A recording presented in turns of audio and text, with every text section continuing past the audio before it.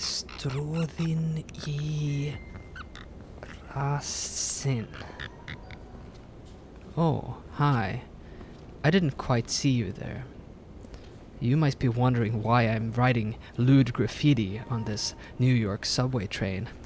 Well, you see, according to the broken windows theory of criminology, visible signs of crime and antisocial behavior such as graffiti, broken windows, human waste in offbeat places, and so on, in themselves create an urban environment that stokes the flame of further crime and vandalism, potentially resulting in all of society getting dragged into the mire with it, in a sort of loop-de-loop of public drinking, fornication, fare evasion, cattle raids, bridge trollism, tribal warfare, you name it. Which is fantastic. Just listen here. If this theory holds, more runes in public spaces ought to make people more curious about the runic alphabet, which will inevitably spiral into rampant runic literacy among the inner city youth. I call this the Scandi-futurist broken windows theory of runacy. Okay, listen to this. It's always important to knock before you enter. The contents of my inscriptions matter not, nor does my specific choice of alphabet, whether elder or younger Futhark, short twig or long branch, cipher runes or the Anglo-Saxon Futhark even. Hell, sometimes I make up my own runish symbols, or add a snaz of Etruscan flair. Half my inscriptions are just gibberish anyway, like the nonsense inscriptions of old. No doubt some scholar from the distant future will compile my vast corpus of New York subway inscriptions and spin creative suggestions about my intent and purpose. And if they say these meaningless, asemic scribblings are magical inscriptions, I would find it quite flattering, insofar it is my purpose to play the Pied Piper that leads the youth astray to the tooting of my runic flute. Hail, Oxal. Welcome to yet another episode of the Brute Norse podcast, where we indulge in walking backwards into the future. I think it's safe to say that, perhaps, prehistoric and pre-modern religiosity has become somewhat of a pet theme throughout Brute Norse, the podcast or elsewhere. Hell, even modern neo-pagan ideas are frequently referenced, even entertained. How could I not, after all?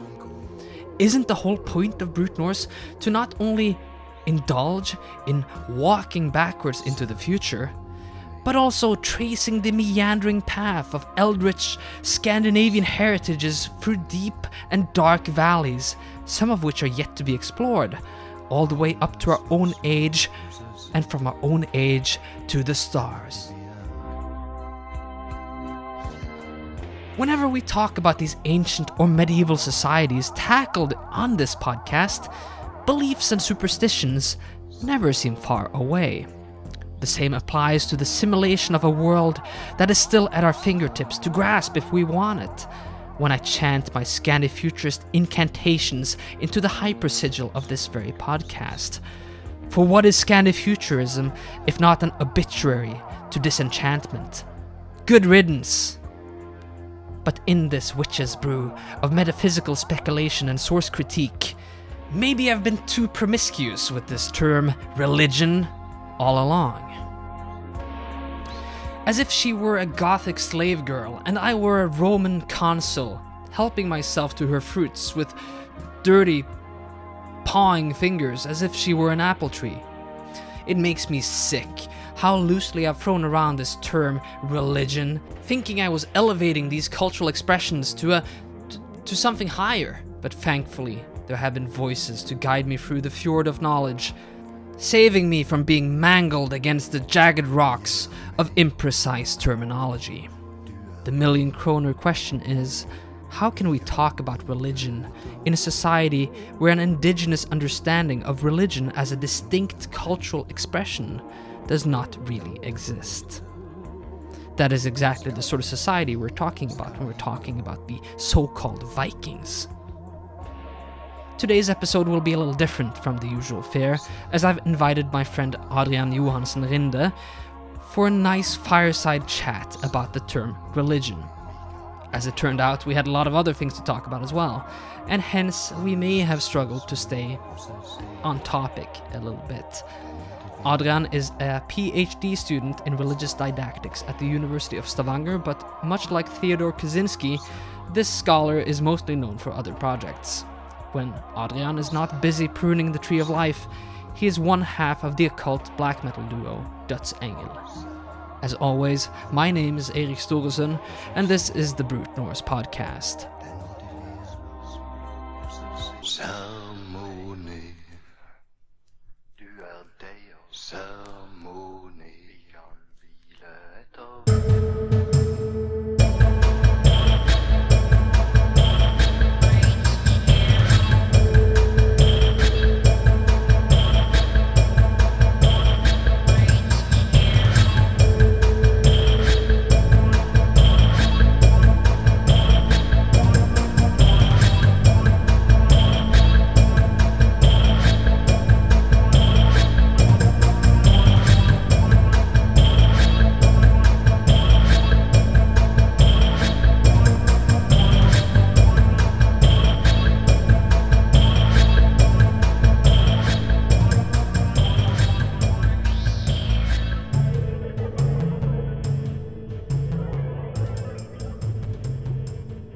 Hello everyone, my name is Adrian Johansson Rinde. God knows what I'm doing here on this podcast. Eirik, want to chip in? Well, first of all, Adrian is an old friend of mine, though we seldomly seem to be in the same room, the both of us. But yeah, we've known each other for quite a few years, and I've always appreciated Adrian's sharp wit and comprehensive knowledge on the theory of religion and religious science. So I think what maybe prompted me to invite him here on the podcast was that, as many listeners will recall, there was a debate a while back between me and Dr. Mathias Norvik from the University of Colorado Boulder, based in part on our mutual YouTube channels and his Nordic mythology channel. The topic of that debate was my claim that Norse mythology, or Norse pre-Christian religion rather, was not nature worship, and he kind of spun it over to towards the wider topic on nature religion and nature religiosity, and that sort of thing, I think. And I believe that you, Adrian, had some very good points that you were chipping in while this was going on. There were a lot of people who had a bunch of opinions about that topic, but I think that you had some of the most informed opinions on the matter, to my recollection. And I think that you might have been ripping your hair out in frustration from the sideline about some of our reckless use of the term religion in the first place, perhaps. I recall the discussion, but the thing is, religious studies have been arguing about what really is religion for well over a century, and spoiler alert, but none of us really agree yet, to be honest. So in my PhD, I'm looking at what people put into the term religion in some sense. So I got 300 18-year-olds in Norway to make a new religion, just to see what they brought with them into it. So I had to look some at, the historical context of the term religion, of course. And, well, it's a mixed bag, and it's very context specific. It's a very modern, very Western kind of term. So one of the problems is that, it's based on Christianity, to be honest. If you're looking at anything else, then it's always based on Christianity as a prototype. And if we're thinking of religion in those terms, then we're bringing with us a lot of connotations that might not really fit as well to the context and the setting that we're bringing things into.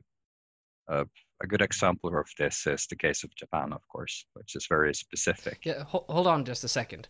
You said that you got 300 teenagers to create their own religion. What do you mean by that? Yeah, sure. That's my PhD actually. I got 318-year-olds to make like an individual written assignment of sorts with just create and describe a new religion. And so I'm sitting here trying to analyze them and turn this into, proper academic articles. But I'm drowning in material. It's really interesting.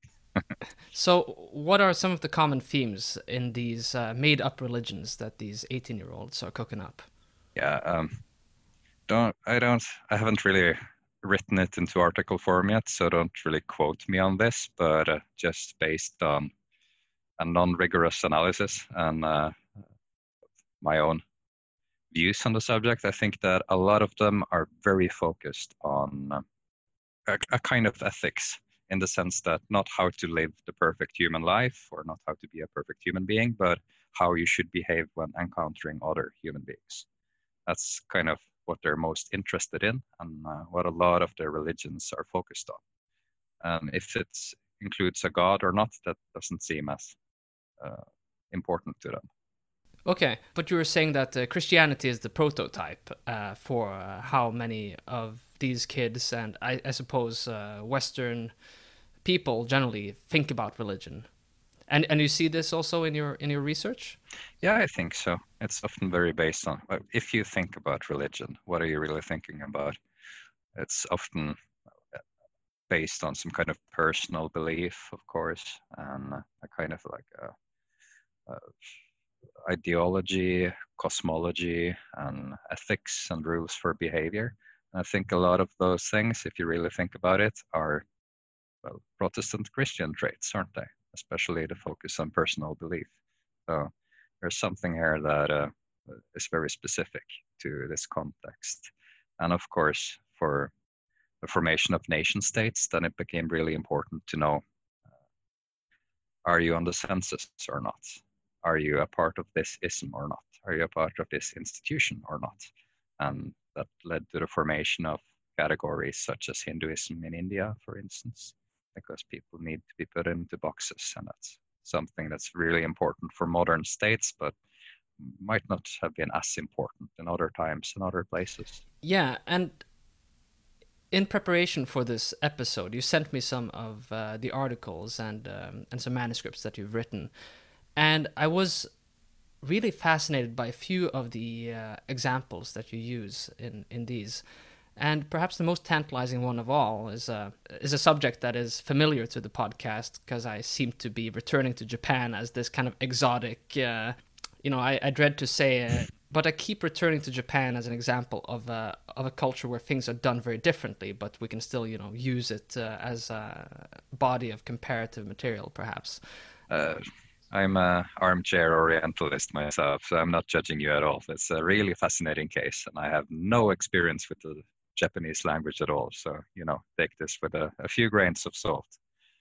But the thing that makes Japan such an interesting case when talking about religion is because in 1853, when it was opened up by the Perry expedition and so on, then very roughly speaking, they had to sign a lot of treaties, and some of those treaties included, you should have freedom of religion. And one of the big problems is that the Japanese didn't really have a good term for religion at that time.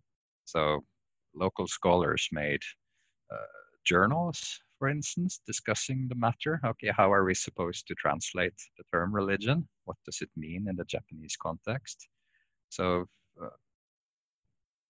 there were over 12 different translations that were proposed, which had really different connotations, of course, which is, fascinating and shows us that religion as a term really isn't a human universal as it has been often conceptualized as, that people were kind of expecting that, okay, if I have a time machine and I'm going to visit some Neanderthals, then I could expect to see, okay, some kind of way of structuring their society and some way of gathering resources and some kind of religion. That people were thinking like this.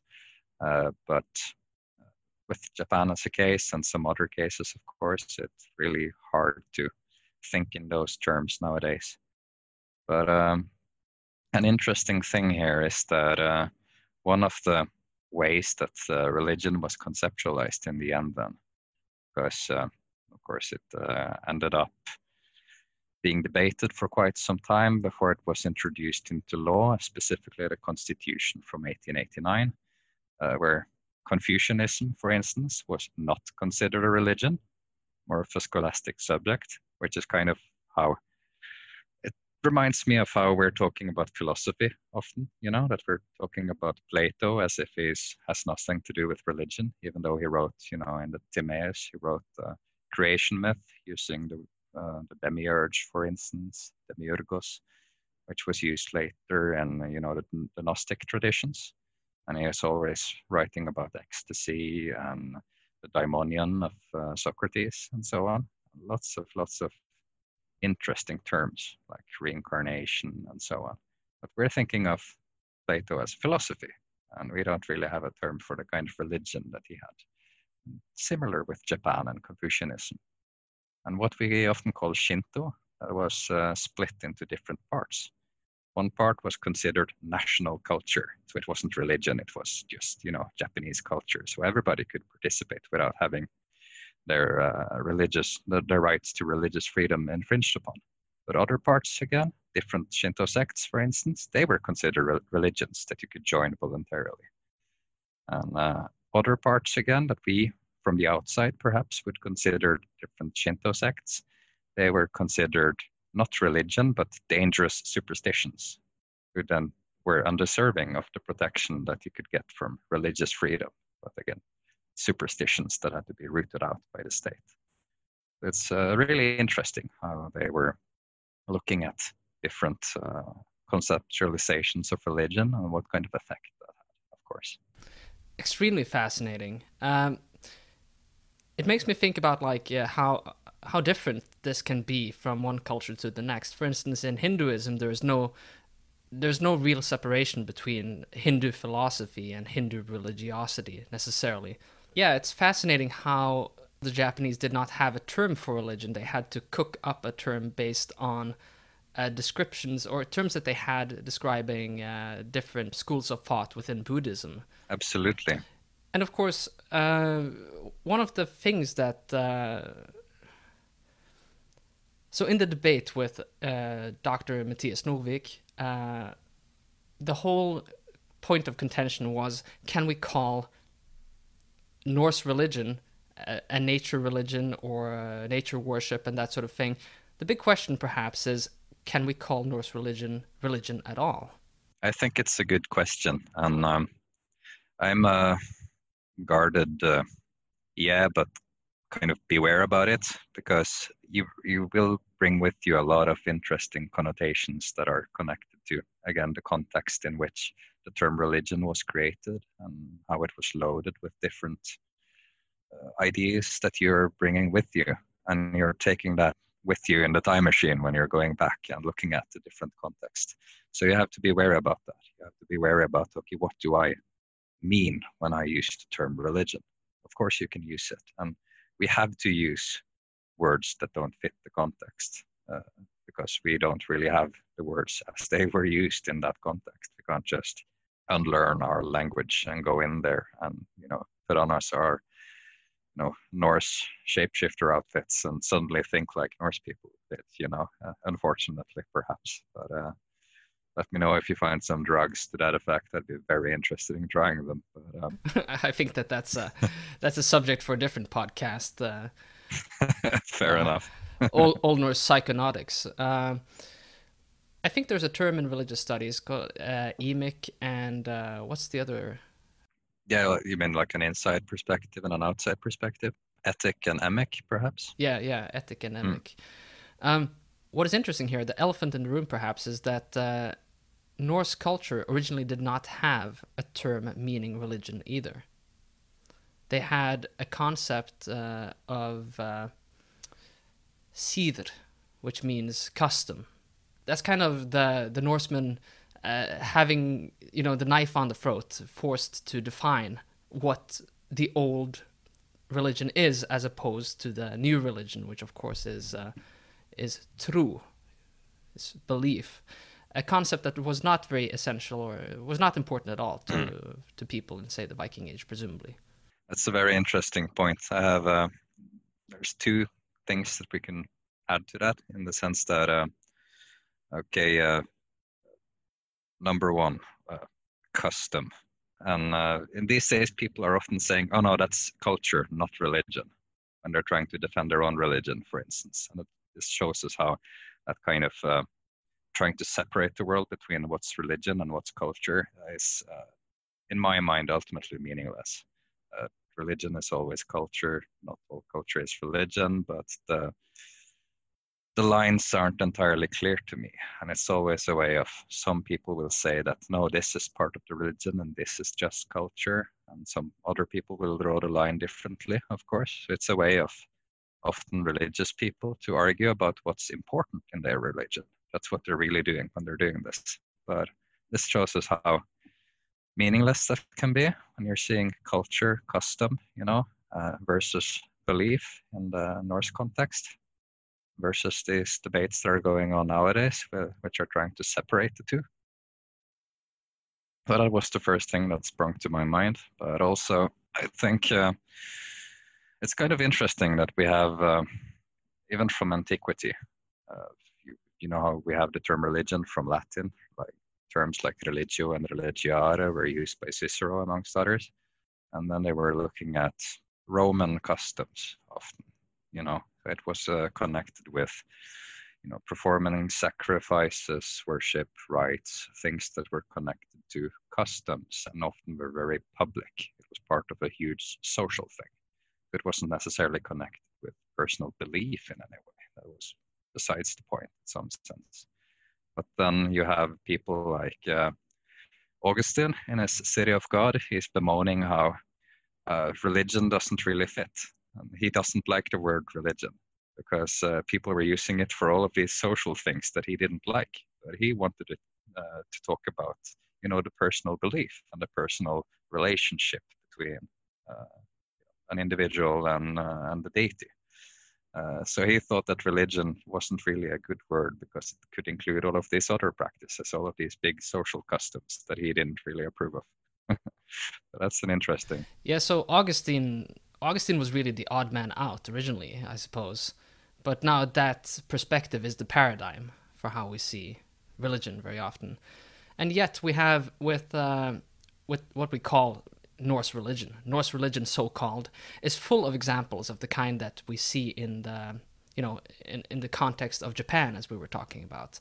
We have mandatory social customs that everybody has to participate in, possibly, and things that are considered to be political, public things. Like every time there's a market or a legal assembly, there was probably also cult and sacrifices there that people had to attend. Belief is totally irrelevant to these sorts of things, and there are probably all sorts of rites and rituals and ceremonies throughout the person's life, things that we would have considered secular, possibly even, that in that society is not natural to separate from what we might call religion, actually. But then there are other aspects which we throw into the lump of Norse religion as well. Belief in witchcraft, superstitions, things that people in the Middle Ages or the Viking Age would never have accepted as things that are necessarily good or should exist or should be practiced by anybody, but are kind of floating out there in their worldview.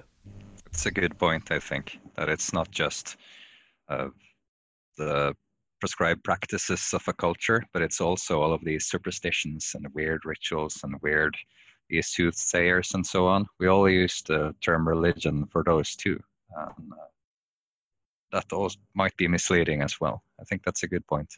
Yeah, one thing that I was quite surprised about when I came to America is the sheer abundance of fortune tellers in any town you go to. Every town, especially here in Manhattan, there's an extreme abundance of card readers and palm readers and that sort of thing, all over the place. But I don't think that Americans would agree that this is representative of American religiosity per se. They would maybe see it as something separate or a separate phenomenon that exists within American culture, but not religion in the same way that Catholics are religious, for instance. Hmm. We often have terminology for this in the sense of popular religion or folk religion or even civic religion, like what happens on the 4th of July and telling these stories about the founding fathers and so on. It's kind of, let's call it religion adjacent. Is that a good and diplomatic way of talking about it? And it's not necessarily just Americans too. The ritual consumption of sausages on the 17th of May in Norway is quite interesting as well, connected with all of these nationalized heritage kind of costumes that people are putting on, but really have their origins somewhere else, of course, like everything else has. But it's religion adjacent, I'd say. I've had that discussion with my wife, actually, who is a big folk costume nerd. And she has a lot of issues with the Norwegian bunad tradition specifically because she says that it's not what it pretends to be. And I tell her that it's based on her misunderstanding of what the bunad is supposed to be or what it means to the Norwegians. I guess on some level there is this mythical origin of the bunad, that it is the peasant costume of our ancestors. But I think that just like with many kind of religious narratives, I think many people, if they were pressed, they would kind of say, yeah, well, there are some nuances, and if they're forced to admit it, they will say that, yeah, maybe it didn't look exactly like this in, say, 1700, or maybe it wasn't codified like this.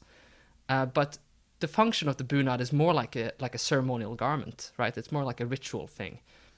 We're ready to accept this when we see this in many other cultures. Probably the kimono. I'm sure that there's many rules that apply to how a kimono is supposed to be tied and worn and things like that. But the claim that the kimono itself has been unchanged throughout the centuries and is worn today exactly as it would have been 500 years ago is probably not true. I'm not an expert in this, but to claim that has to be the case is a misunderstanding of what the ceremonial and kind of mythic, performative, enacting function of these garments, right? I agree with you. And I also think it's inherently suspect to try to find authenticity in culture as if it has an origin that's, can be situated to this specific time and place, and it's completely in a vacuum. It isn't copying anything else, and it's following these specific rules that always have been unchanged and never have been interpreted in various ways. That seems to misunderstand what humans are and what culture is, to me at least. But I am a heathen. Yeah, we see this term also, I guess, with when people, we see this in kind of like these memes all the time, and is often associated with the alt-right, but it's taken on a much more like wider, ironic presence in online culture. The slogan, return to tradition, reject modernity and that sort of thing. But what tradition are they actually talking about? It often seems like they're talking about kind of a tradition of the gaps. We talk to certain perennialists, for instance, or so-called traditionalists. They're often saying that, well, when they say tradition, they're not talking about the celebration of Christmas or eating a certain cake at a certain date or whatever. They're talking about the big capital T tradition. But where is this tradition? It implies that tradition is not around anymore, that we have abandoned the big tradition.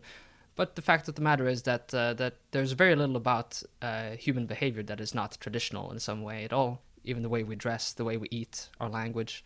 Agreed.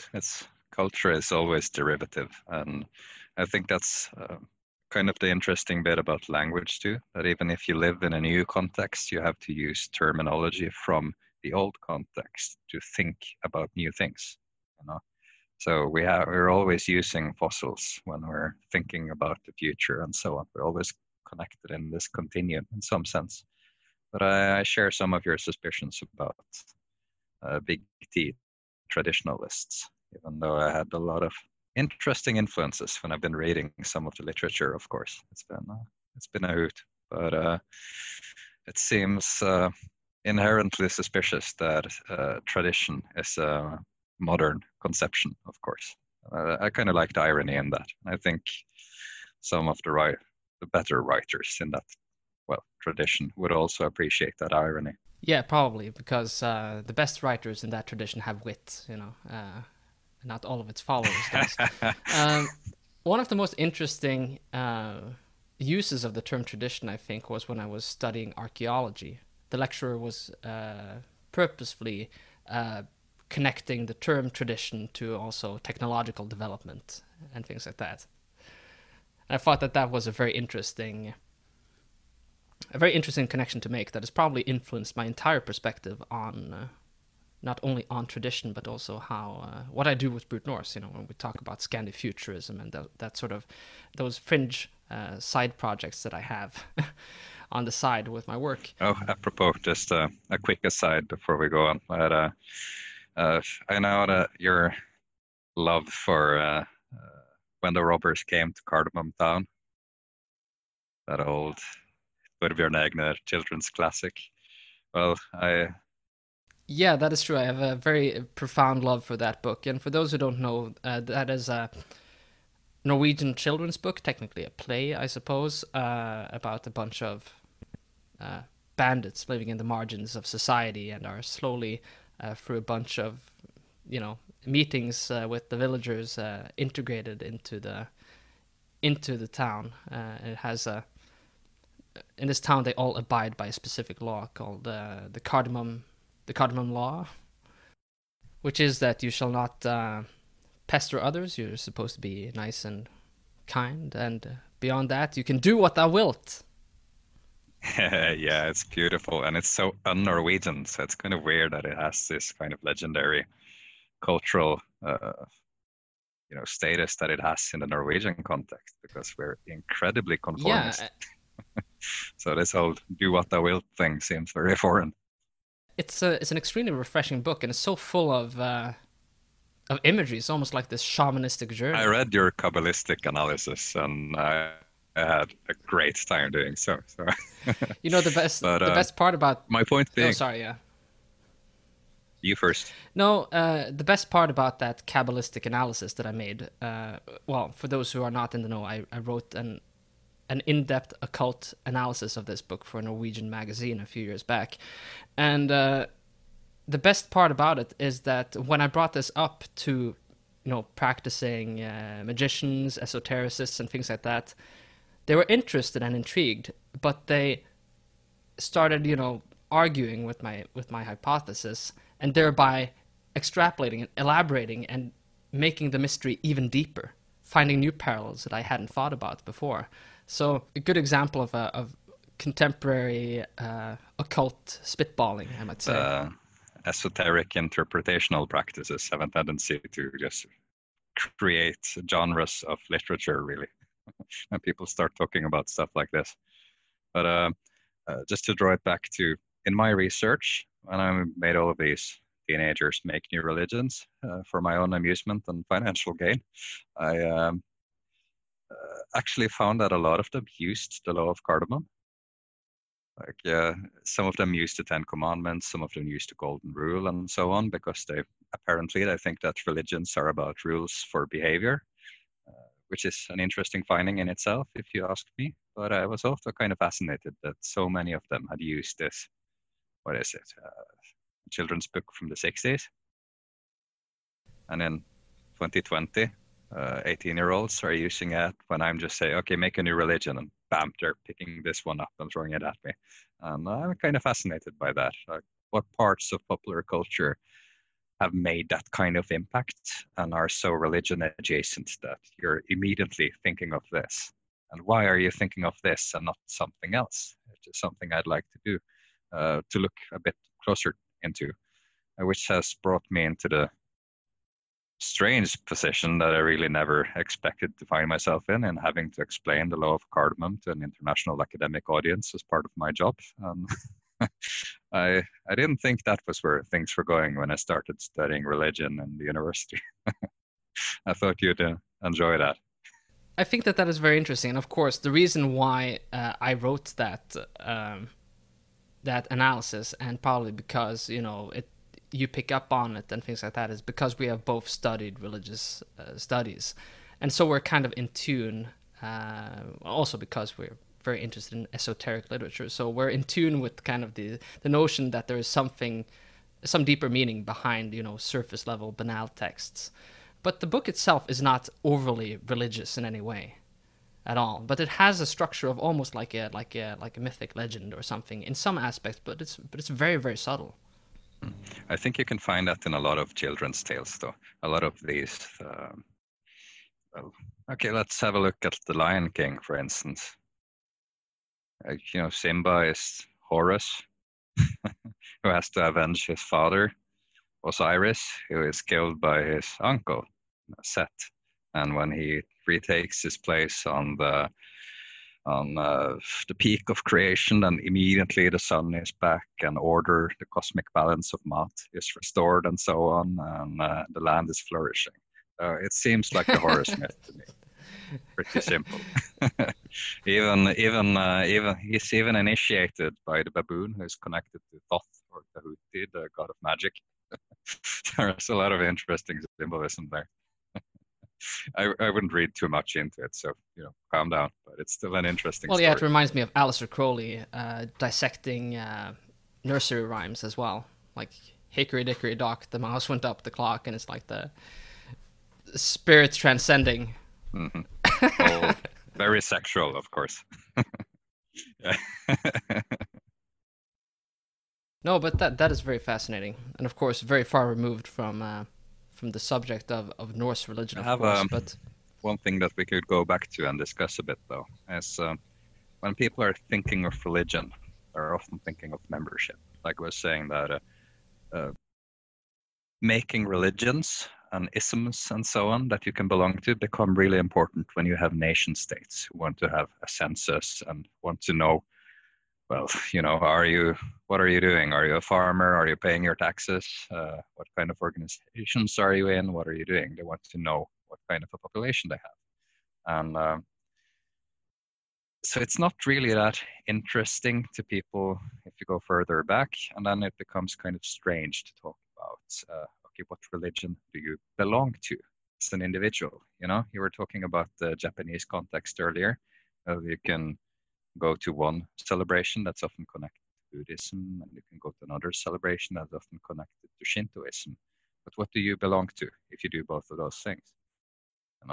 So if you go back to a Norse person and they're doing all of these practices, would they belong to a religion? It's a good question. From the perspective of the Norse person, probably not.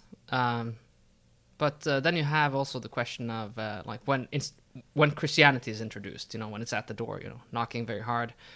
And I think that there was a point where people in Scandinavia realized that that there is a transition from one worldview or one cult to another, in a sense.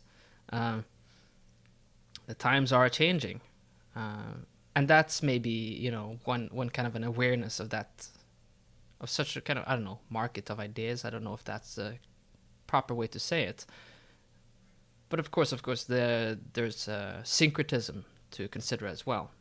What about when people have elements of Christianity that they practice, but are nominally pagan or whatever? Or absolutely, and you can see some of these things in modern times as well. I think it's been under-communicated. People have been learning what we call the world religions paradigm for quite a while now, where there are these big world isms in some sense that are often 5 of them, Christianity, Islam, Judaism, Buddhism, Hinduism. And then there's this big bucket we just call the rest. And, we leave it at that. But a big problem with this is that religions aren't just these 5 big categories. And in these categories, you find so much difference. A friend of mine is from Vietnam, for instance. And back in her hometown, they have 2 temples.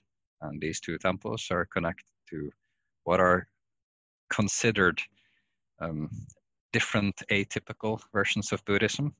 So one of the temples is founded in the 1920s, and it includes from Islam, Christianity, Buddhism, Hinduism, and so on, and have made it, and Marxism, and have made this into its own thing, which is with its own specific story and this creation myth using both the Tao and the Yin and the Yang, but also God creating Adam and so on. And the other temple, and it's just these two temples, that's more of a, okay, Buddhism meets kind of farmer Marxism, and it has its own story, of course, but all of these are completely strange to someone who perhaps grew up in Japan, where they have, for instance, a form of Buddhism called Pure Land Buddhism. There's this bodhisattva who promised that anyone who recites his name will be reborn in the next incarnation in a kind of heaven that he has made, so that it will be easier for you in the next incarnation. So the whole point there is to recite that name as a prayer, and then to trust in this promise that this bodhisattva made. And how similar is this really to Marxist revolutionary farmers of Vietnam? You know, it's very different, and it's very different from Westernized Zen, for instance. Like Zen Buddhism in its Asian context is very different from Zen Buddhism as it has been introduced to the West, and there are good historical reasons for this. But that whole focus on personal experience seems very different from, you know, Pure Land Buddhism, for instance. So how good are these categories, Buddhism, when everything under it is so different? To touch again upon the question of membership in Norse religion, like there's this idea that you are this religion or you are that religion or you belong to it, and you exist in these sorts of groups. And when Christianity comes, whoever is pagan goes into these sleeper cells that are secretly practicing paganism. They seem to be Christian on the outside, but really within the four walls of the house, they belong to this secret cult where they worship the old gods. It's probably not that clear cut at all in the historical transition into a complete, conversion to Christianity on a societal wide scale. And there's a great example of this actually with the conversion of the Sami, who were, famously Christianized in the 1700s for the most part. The Christianization of the Sami is very like a slow burning thing. First of all, I think it was Håkon Håkonsson, or one of the other Norse kings possibly, who petitioned the Pope to sponsor crusades against the Sami and other Finno-Ugric peoples in the Arctic. This did not happen, and that probably postponed the Christianization of the Sami considerably. But in the meantime, the Sami did actually adopt Christianity to a certain degree. They started going to church, or were more or less forced to do so, and not a lot of things were actually known about Sami religion. There are some sources from the medieval era about Sami indigenous beliefs, but let's say by the 1700s, before the main Christianization starts even, I think that there's a petition from, some sort of central church power that the Sami need to be Christianized. The response from the archbishop in Nidaros was that the Sami are perfectly Christian already. They do not need to be Christianized. And so they start asking the Sami, are you guys Christian? And they go like, yeah, sure. We believe in that dude up above and his son and whatever. They go to church regularly. Everything seems perfectly fine. Until they start prying, deeper into their spiritual beliefs and the things that they do when they're at home, and start interrogating these people. And it turns out that the Sami, if you're using the no true Scotist sort of fallacy, are not actually much Christian at all. And in fact, they have a whole set of cult practices that they practice knowingly in parallel with Christianity, which includes also mediating between the different deities and having a concept of a highest God, who is the God that they hear about in the church, and then going to their indigenous gods and asking for forgiveness for giving this guy so much attention, and appeasing them with libations and little pieces of tobacco and whatnot. But this is nothing new. This is old news, and I think that a lot of us have we we have learned too well these categories, so we're so used to thinking of them as kind of uniform, you know. And if you're going back to, well, antiquity, or you're going back to early Christianity, then you see a lot of difference, a lot of different groups who we have different words for nowadays, but they just saw themselves as Christians. They didn't see themselves as anything special. They just thought that this is what Christianity is. These are our practices. And you have terminology from people who, like Philo of Alexandria, who married the Mosaic Jewish tradition with his Platonism, for instance. He used the terminology of God when he was talking about, for instance, angels or prophets or philosophers and so on. So that could easily have been interpreted as a form of polytheism. I think I'm not an expert on this at all, but there is a case for all of these intermediary beings. What's the difference between them? Do they have another function than kind of demigods under the highest god? That you could always introduce more characters that have these positions between human beings and the highest god, and still have the same kind of worldview. You can still connect all of these bits and pieces, and I think that's very normal in the Mediterranean late antiquity. You see, you're always introducing through the normal form of syncretic kind of religiosity that you could find in the Mediterranean in those days, where you could connect the neighboring city's guardian and deity, for instance, into your own kind of religion, and you had the worldviews and civic practices of the Roman state, for instance, which introduced, Mithra and Isis and so on. It wasn't just a single belief and a single god and a single mythology. No, it was flexible. It could always introduce new elements. And I think we often forget that Christianity has kind of always been like that as well. It has always introduced new saints or new angels or new heavens and new texts and new traditions and so on. And people have been arguing, no, this is a heresy, no, this is tradition, and so on. And a lot of the important thinkers from late antiquity are kind of both. Parts of what they have written and what they have said has been more or less just shoved aside. And we don't talk much about that, of course. But other parts of it has been introduced into orthodoxy. So orthodoxy is more of a modern thing, interestingly enough. That's my impression, at least. But this is not my particular field of expertise at all. So, take it with a grain of salt. Yeah, but I think that you're entirely correct, though, to say that this is absolutely nothing new. And I'm happy that you bring up the saints, for instance, and how the saints perform the function that other kind of lesser or more diverse set of deities or powers, as was a fashionable religious scientific term a few years back. That this has always just kind of been around, and you see that even in Scandinavian folk religion, where people see aspects of a so-called paganism. People love the term paganism when they see something that is not officially described in church canon or in priestly theology, but where people have these sorts of demigods and these things that they respect in a cultic manner, maybe on the farm. It's an interesting that you introduce the term paganism into this, because okay, it's kind of an aside, but it's also kind of related, so bear with me, okay? In the 15, 16, 1700s, that kind of era, before we had the world religions paradigm, then things were looking a bit differently when people were talking about the religions of the world.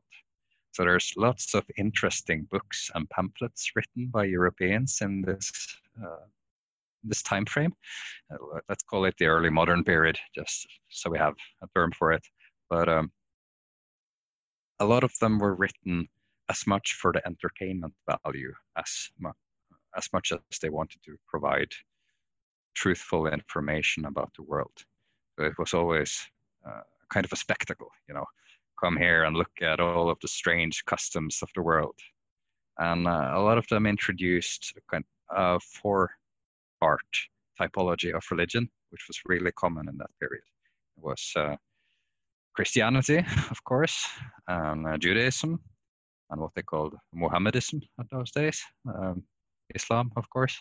And there's a fourth category, and that fourth category that it varied. It could be polytheism, it could be paganism, and often it was idolatry. And the whole point seems to be that okay, you have Christianity, Judaism, Islam, which are kind of similar. It's all Abrahamic faiths, as you well know. And then you have the fourth category. Let's call it other. But the whole point being that these are the other ones. They seem can be really different, and they can have pretty much no historical contact with each other at all, but they're still the same category. I mean, how does that function? That only works if you're using the Abrahamic faiths as a prototype. You know, you're not being specifically scientific about this. It shows how contextual we've always been. You have the fourth category, which is just everything else, which is fascinating. I have a lot of interesting book titles using this kind of four-part typology, and some of them are very creative. Some of them go further and say religions such as Christianity and Muscovite religion and diabolical religion and Saracenical religion and so on. So some of them are very different from that kind of typology. Diabolical religion. I know it's a fascinating term. Unfortunately, most of the ones that you're interested in were considered either idolatries, paganisms, or Norse religions. So the diabolical ones, let's save those for another day. But it's interesting though. There definitely is a hang up in contemporary culture to describe anything that is kind of like any sort of folk religiosity as paganism in itself, which is one of the reasons why I myself have been reluctant to embrace the term. I think that sometimes when people ask you, it's very easy to just say that you're some kind of pagan or some kind of heretic or something like that, you know, because it just seems the easiest. But these categories are arbitrary just by default, it seems. I saw recently somebody use paganism as kind of an identity rejecting spirituality in a way that in the context of actually kind of more like a Marxist modern critical theory sort of religiosity. Really? I heard similar things with heathen. You know, in Norway we have hedningesamfunnet, for instance. So we have kind of a tradition of using heathen as a non-believer, I guess. Yeah, exactly. Hedningesamfunnet in Norway is an atheist organization. So the heathen society, literally. But I guess that comes down from hedning being kind of a derogatory term in the Protestant state of Norway. Back to what I was saying though, like the notion that the notion, of course, of paganism as sort of an egalitarian thing, you know, that paganism is ultimately about experience of nature, which I don't think is necessarily true, as I've already, you know, elaborated upon very thoroughly in my debate with Mathias Norvik, for instance. But yeah, I thought that was an interesting take, just, you know, to add to the flora of modern isms and interpretations of paganism itself. I know another. Okay, let me try again. I've heard this kind of story before, in the sense that people have been arguing over Kabbalism forever. Of course, is Christian Kabbalism really Kabbalism? Is New Age Kabbalah really Kabbalah at all? And I guess that's also why I've been so. I find it tiresome, this whole discussion of authenticity. It's annoying. It's always been people interpreting each other's fan fiction. It's all turtles all the way down. I'm sorry. That's how it's always been. So stop looking for something authentic. It's always been people who have been interpreting things in new ways and writing it in new ways, and other people have been interpreting that in new ways and writing in new ways, and so on and so on and so on. You're never going to find authenticity. Sorry. No, it's true, and I completely agree. That is a curse I think actually, now that you mention it, I think that this is one of the first things that we talked about bringing you on the podcast for. Actually, was the to to just rip apart the whole concept of authenticity, because authenticity is a very big subject, not only in, how should I say, educating people about the past, but also living history and reenactment, um, all of that stuff. And in those contexts, authenticity is just kind of used as an approximation towards something as it could have been, in a way. But of course, when you're talking about subjective worldviews, things that are entirely unscientific in a way, um, at least in the kind of the Realwissenschaft sort of paradigm, yeah, it becomes a whole different Yeah, bag. it's different when you're talking about material culture. And I think, of course, then you have archaeological evidence and you have approximations that are more uh, that can hit the mark better than others. Let's put it that way. And I think you could think about ideas and religion in similar ways. Of course, there are some guesses that are better than others. I'm not a relativist.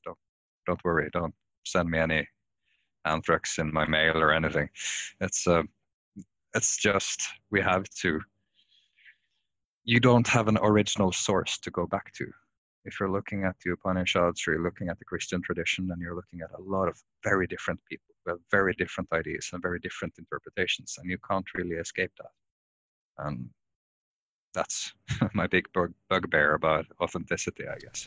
Yeah, speaking of authenticity, there's also, the Indo-Europeanists, kind of, well, the Indo-European method in itself tries to reconstruct what the Indo-European worldview was like, uh, X amount of thousand years ago, just based on comparative evidence from, archaeology, historical linguistics, comparative religion, and stuff like that. But then there's this subcultural aspect to it, going back to the enfant terrible of the traditionalist school of thought, that there is a primordial Indo-European tradition that we can reconstruct,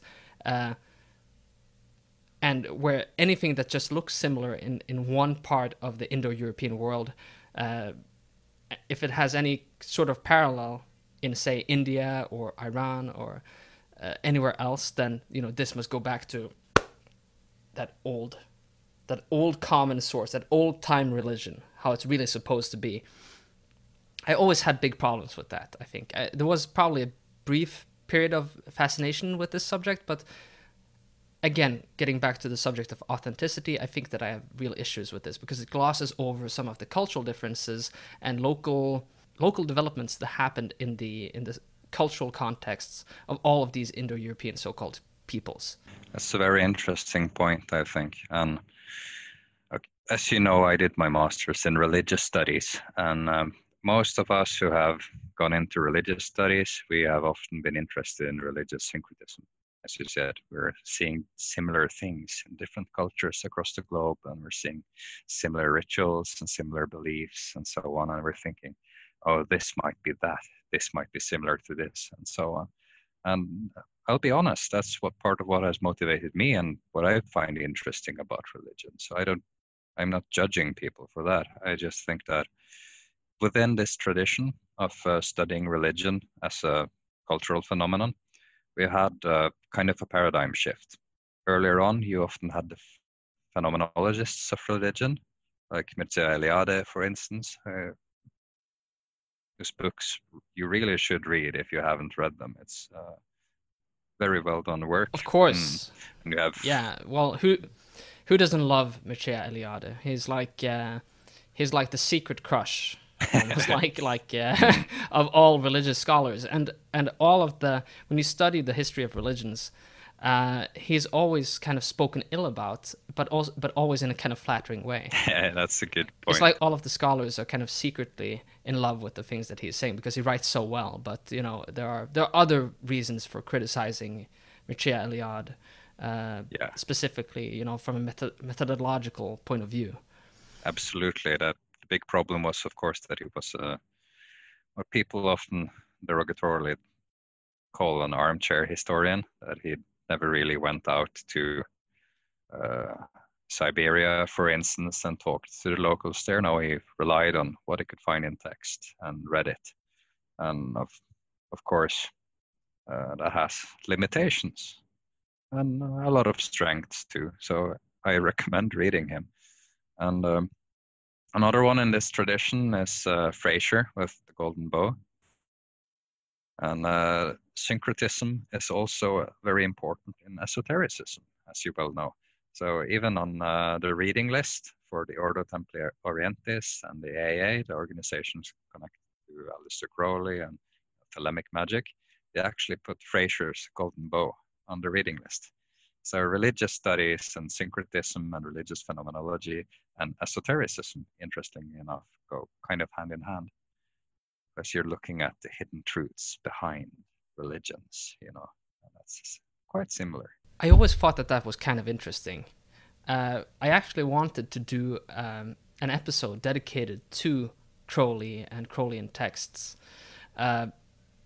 And just like the little bits and pieces that are there about Norse literature and Germanic literature and mythology, because there is not a lot there, but there are certain pieces. Like he was interested in comparative mythology, for instance. We see that in Thoth and Liber 777, for instance, when he's trying his big comparative work, and he's saying that, oh yeah, Odin is connected to this Sephira and the Tree of Life and so on. That's fascinating, and a lot of the connections are strange. Like you're looking at this part, and then you're seeing Norse gods, incense, Egyptian god, and it's all supposed to correspond with each other. Yeah, that would be an interesting discussion, an interesting investigation, I think. One of the things that I found kind of tantalizing there is that Crowley separates Wotan and Odin into two different characters.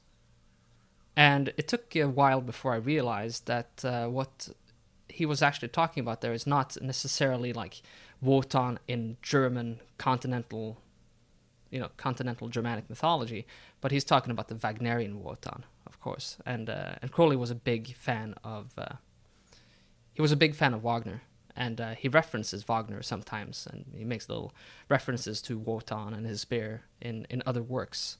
Parsifal and the Fool have been very, very important for a lot of esotericists. So yeah, of course. That's actually what I'm probably going to do in the future. I'm going to make a podcast episode dedicated to the Fool as well. And I saw just today that one of my favorite podcasts, Weird Studies, actually released an episode about the Fool themselves. So I don't know, maybe I'll have to stall it a little bit, because it feels like I'm just going to be copying them with my content. You should start by talking about Jungian syncretism as an excuse. I was talking about the tradition of religious studies and how we were very syncretistic and we're very looking for these patterns and comparative mythology, we can call it, and how there were similarities and how these religious experiences look a lot like these other ones, and perhaps they have been clothed in different cultural language because of its context. But later on, one of the students of Eliade was called Jonathan Z. Smith. He died recently, but he's a very interesting scholar. So he wrote his PhD dissertation just correcting mistakes in Fraser's Golden Bow. It's, the size of those balls, it's so he was just looking through every reference and seeing where, okay, this is a translation error and so on. So in the end, okay, the thesis doesn't really hold up when you're going into the minute details. People were looking too much at the big picture, so they were willing to forgive all of these little errors that made us forget important parts of the local context. So that's kind of what he has been introducing to religious studies. Okay, stop being so enamored with the big picture, because you're going to overlook all of these important little details because you're looking for everything to fit your pattern. So just go into the specific case and get people who know Norse and can and know the context when you're trying to understand the context. Don't just go into it with the comparative mode in your head.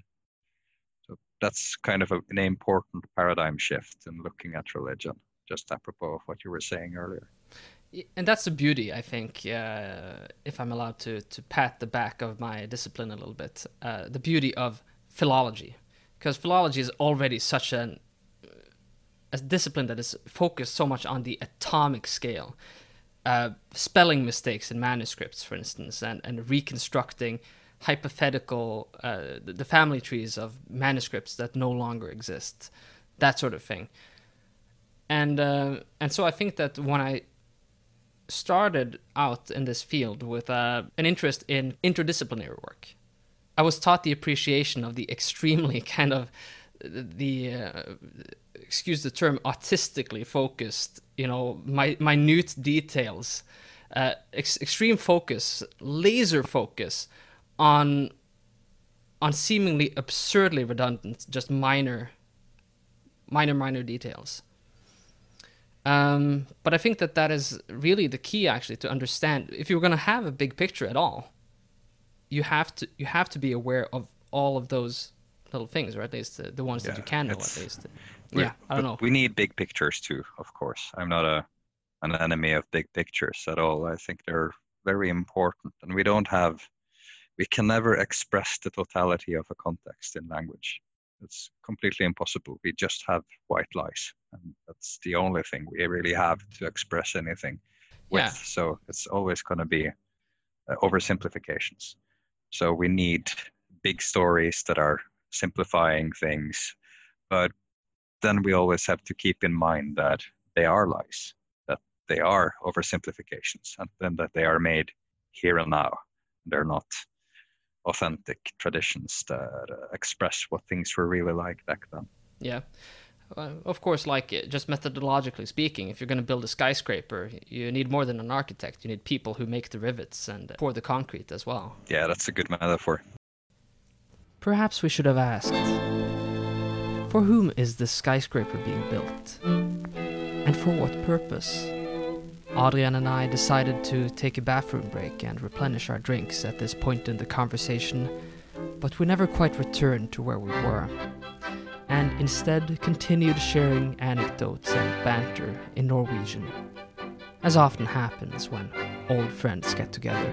Before we knew it, we were brainstorming about all the other subjects worthy of Scandi Futurist speculation, and we both agreed that he should return to the podcast very soon.